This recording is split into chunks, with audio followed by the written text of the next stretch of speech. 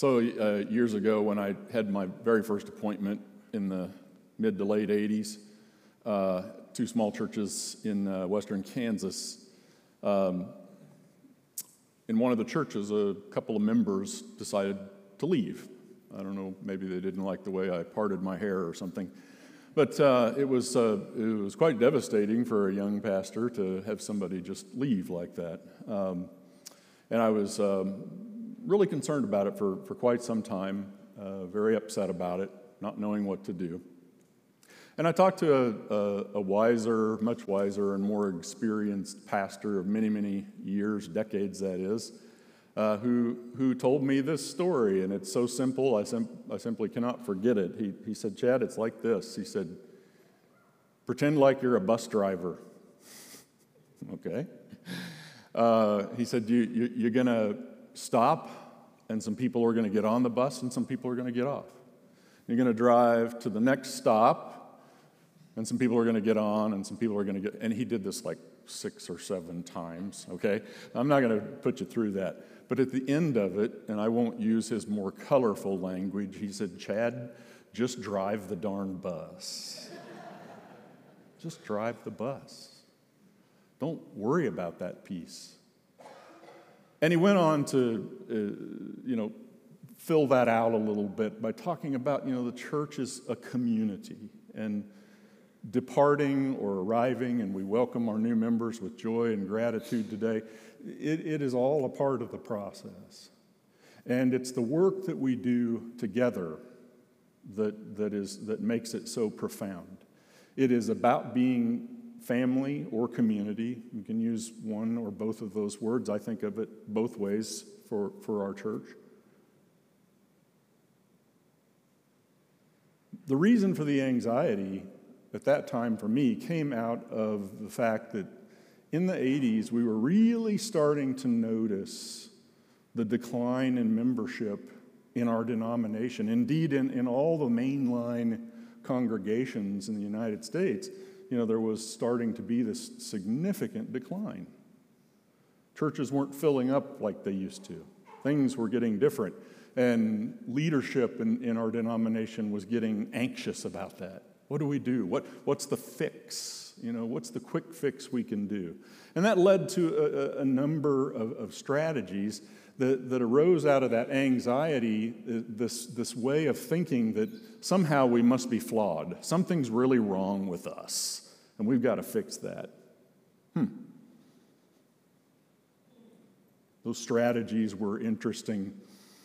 Lots of consultants, church growth consultants started to pop up. People who could help you look at your church internally and externally in the community. How could you make yourself more palatable, more welcoming to people? What would be the things that you could do there? I bought into this stuff big time as a young pastor, and I went to a 1-week training and became a church consultant. 1 week. Expertise, right? It lasted a grand total of 2 churches. Most of the consultants were really focusing on, fix up your bathrooms, add programs of interest to the missing young adults, train people how to talk to others about Jesus, get outside the walls of your church and the community. There's nothing inherently wrong with any of that stuff. Those are good ideas. I think there's things of merit there for us to consider. But it was coming out of this place of anxiousness and anxiety in a way that it just didn't feel healthy. I went on to become the district director of evangelism. I didn't even know what that meant, but I went around to churches and shared all this training I'd learned with them. I don't know if anybody grew as a result of that or not, but it was well intended. On the other hand, we have this group of people who were the church growth movement. Get as many people in the pews as we can. Let's bring them all back. Let's bring in the kingdom. And then I went sometime in the midst of all of that to hear a famous preacher and theologian speak about being a prophetic preacher. And his contention was if you were truly a prophetic preacher, you would be preaching to empty pews. The idea being that the message of the prophet, and go and seriously read some of the prophets, read Jeremiah, read Amos, any of them, go and read them, and you'll see what I'm talking about. Their voices are harsh, they're shrill, they're not what the establishment wants to hear. That's prophetic preaching. It's less about predicting the future and more about talking about what's happening in the moment, in the now. That's the work of the prophets in Scripture. He spoke that way to me. So I have in my mind now, as a young pastor, these two ways of being. Grow the church, bring in the kingdom, and be prophetic. Speak God's truth. Worry not about the outcome. Worry not if people leave. Which way to go? Well, I've struggled with that the entirety of my ministry, and I've kind of, in the last several years, come to really think of it, both right and wrong. To lean far one way or the other is a challenge.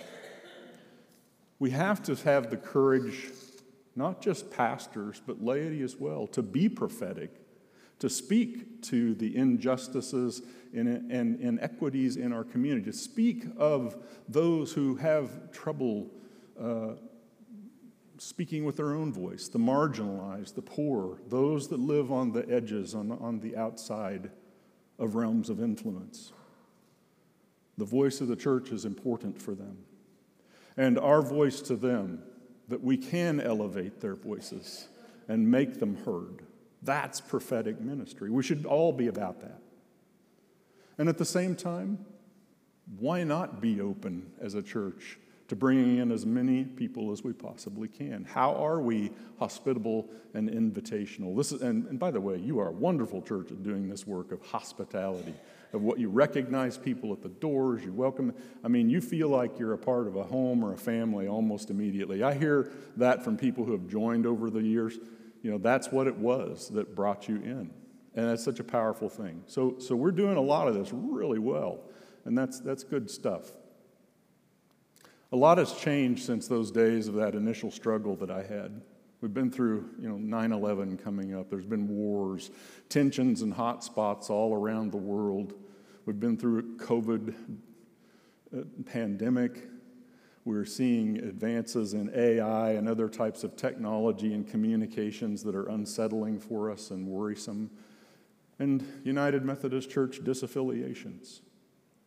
Now, I don't know how much you know about the whole disaffiliation process, but denominationally speaking, it's been torturous for many churches. There's been a lot of pain and heartache over this issue, irrespective of what your belief system is about human sexuality issues in the church. Those things have impacted us deeply. I don't think we can simply lightly say, let's bring in the kingdom. Let's all get together and have a good time. The church has to be about that serious prophetic work as well. So they really, more than ever, go hand in hand. As your former district superintendent, most experience in the church, and pastors and lay leadership in all of the churches have talked about the struggles around political, theological, and deep divides over certain social issues. That's a reality. I bet it's right here as well. I don't know I don't think I've asked anybody what your political leanings are yet, but I'm assuming we've got people across the spectrum here. And you know what? I like that in a church. I like that kind of diversity and thoughtfulness. Pastors and insightful laity work hard in churches to keep people together. Lots of times the pastor feels in the middle, being forced to take one side or the other. I had a person come to me shortly before the end of my tenure as district superintendent and talking about his hurt as a pastor. He said, I feel damaged and traumatized by my church. And he said, all the pastors are feeling this fatigue that comes from ministering to so many hurting and angry people. So that anxiety and tension as it did back in the 80s over a decline in membership, now rose up around an issue. You see, it doesn't matter what the issue is, it's the content, it's that anxiety and pain that's there that causes people to hurt. Hindsight might be 20/20 for me, but my take is different from some of my colleagues, I suspect. For me, it starts with the gospel text that we have before us today. It's a familiar one, I suspect, to many of you, but one that maybe is a little perplexing, a little hard to define what it means. Basically, the overall theme of our gospel text that was read this morning is, it calls us to redefine confrontation or intervention, seeking to rescue and forgive and offer care. Now, there's nothing new with that, right? That's the gospel. That's Jesus in all of the gospel texts, all of the epistles. We hear that story over and over again. It's a part of Torah law. It's in the Hebrew scriptures of the Old Testament. But here's the part that's difficult for me, and you'll probably enter into that difficulty for me as well. In this particular passage, it is a Christ mandate.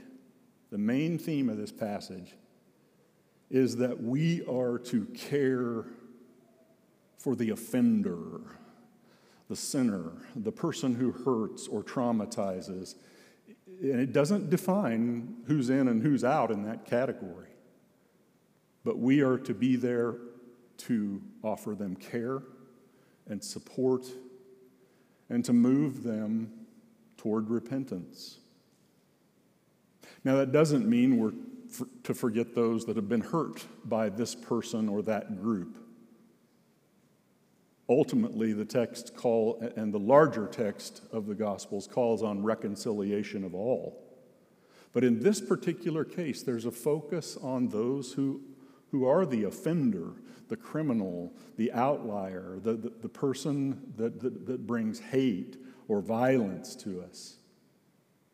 How do I do that? How do I get over myself and be there for a person that, say, robs me at gunpoint on the street, to take an extreme approach? In verse 15 of that text, go back and read that again, the goal is to regain what was lost in terms of healthy relationships, to regain a kind of a stasis that is healthy and vibrant in relationships. So the offended receive the care that they need, but also attention to those who offend. Think about that. What does that word offend mean to you? Those who, or sin. The text in some translations uses sin. It's about caring for all. But in this text, it is leaning toward caring for those who offend. Wow. I think about the rise of Christian fundamentalism in the 80s. There was a great scholar at University of Chicago, theologian by the name of Martin Marty. And this is not a verbatim quote, but he once said in an article that I read, until we can understand and accept that fundamentalists believe themselves to be a tribe that has been slighted, nothing will change. Nothing will change. So if you were around in that time, or you know fundamentalism being this very rigid, literalistic approach to Scripture, very different from the way we as United Methodists interpret and live out our faith lives. He's saying we got to understand them. We can't just say they're the offender, they're the ones that disparaging them. We have to love them, accept them for who they are, start a conversation. The text doesn't go into details about next steps for any of this. I think it's asking us to live into it and to be open to the possibility. Even if nothing productive happens, the tension can start to wane when we reach out. So let's just use this for an example. If you happen to be politically very far right and you don't have one, find a friend who's a little more to the left. And vice versa. Find a friend who's a little more to the right. Find people you can talk with and have conversation with over a cup of coffee. Or this. Think about the people who sit with you in restaurants or at a dinner table. Do they look exactly like you? Or is there diversity around that table in some way? How do we begin to open our lives and our hearts to those around us that we're weary of? And how do we begin to welcome them into our lives with true hospitality? It's a difficult calling. This is the tougher text for me in this gospel. It asks that we do this kind of caring work for people we detest or that we denounce for their behaviors or their beliefs or their actions. It asks that I care for them. Me. I have to go care for these people. What does that mean? I think it's about living into what the gospel speaks to me by saying, it's about sacrifice and it's about care, Chad, on a very individual and personal level. How am I going to sacrifice of myself to be there for the prisoner, for the one who has offended, and yet care for those who have been hurt? It's a tough act. It's a tough balance. So it's living into that call. I would invite you to live into it as well. You'll know you're doing it, I believe, when you start to feel, I like to say, that pinch in your side. You ever had one of those, like a stomach cramp when you're exercising? You get that pinch. You get that gnawing feeling that this doesn't feel right. I'm not used to this. That's when you know it's working. A friend of mine, another pastor, used to say, Chad, it's about going toward the roar. R-O-A-R, roar, like a lion's roar. Go toward the roar, he said. Go toward the roar. What time is it? It's the title of my sermon. It's time to go toward the roar. How do we do that as individuals, people of faith, and how do we do that as a community of faith? Those are the questions. I don't have the answers right now. I don't know when I will. But I hope together we can talk about those kinds of questions and learn from one another. It's a blessing to be with you. May God bless you this day and in the week to come. Amen.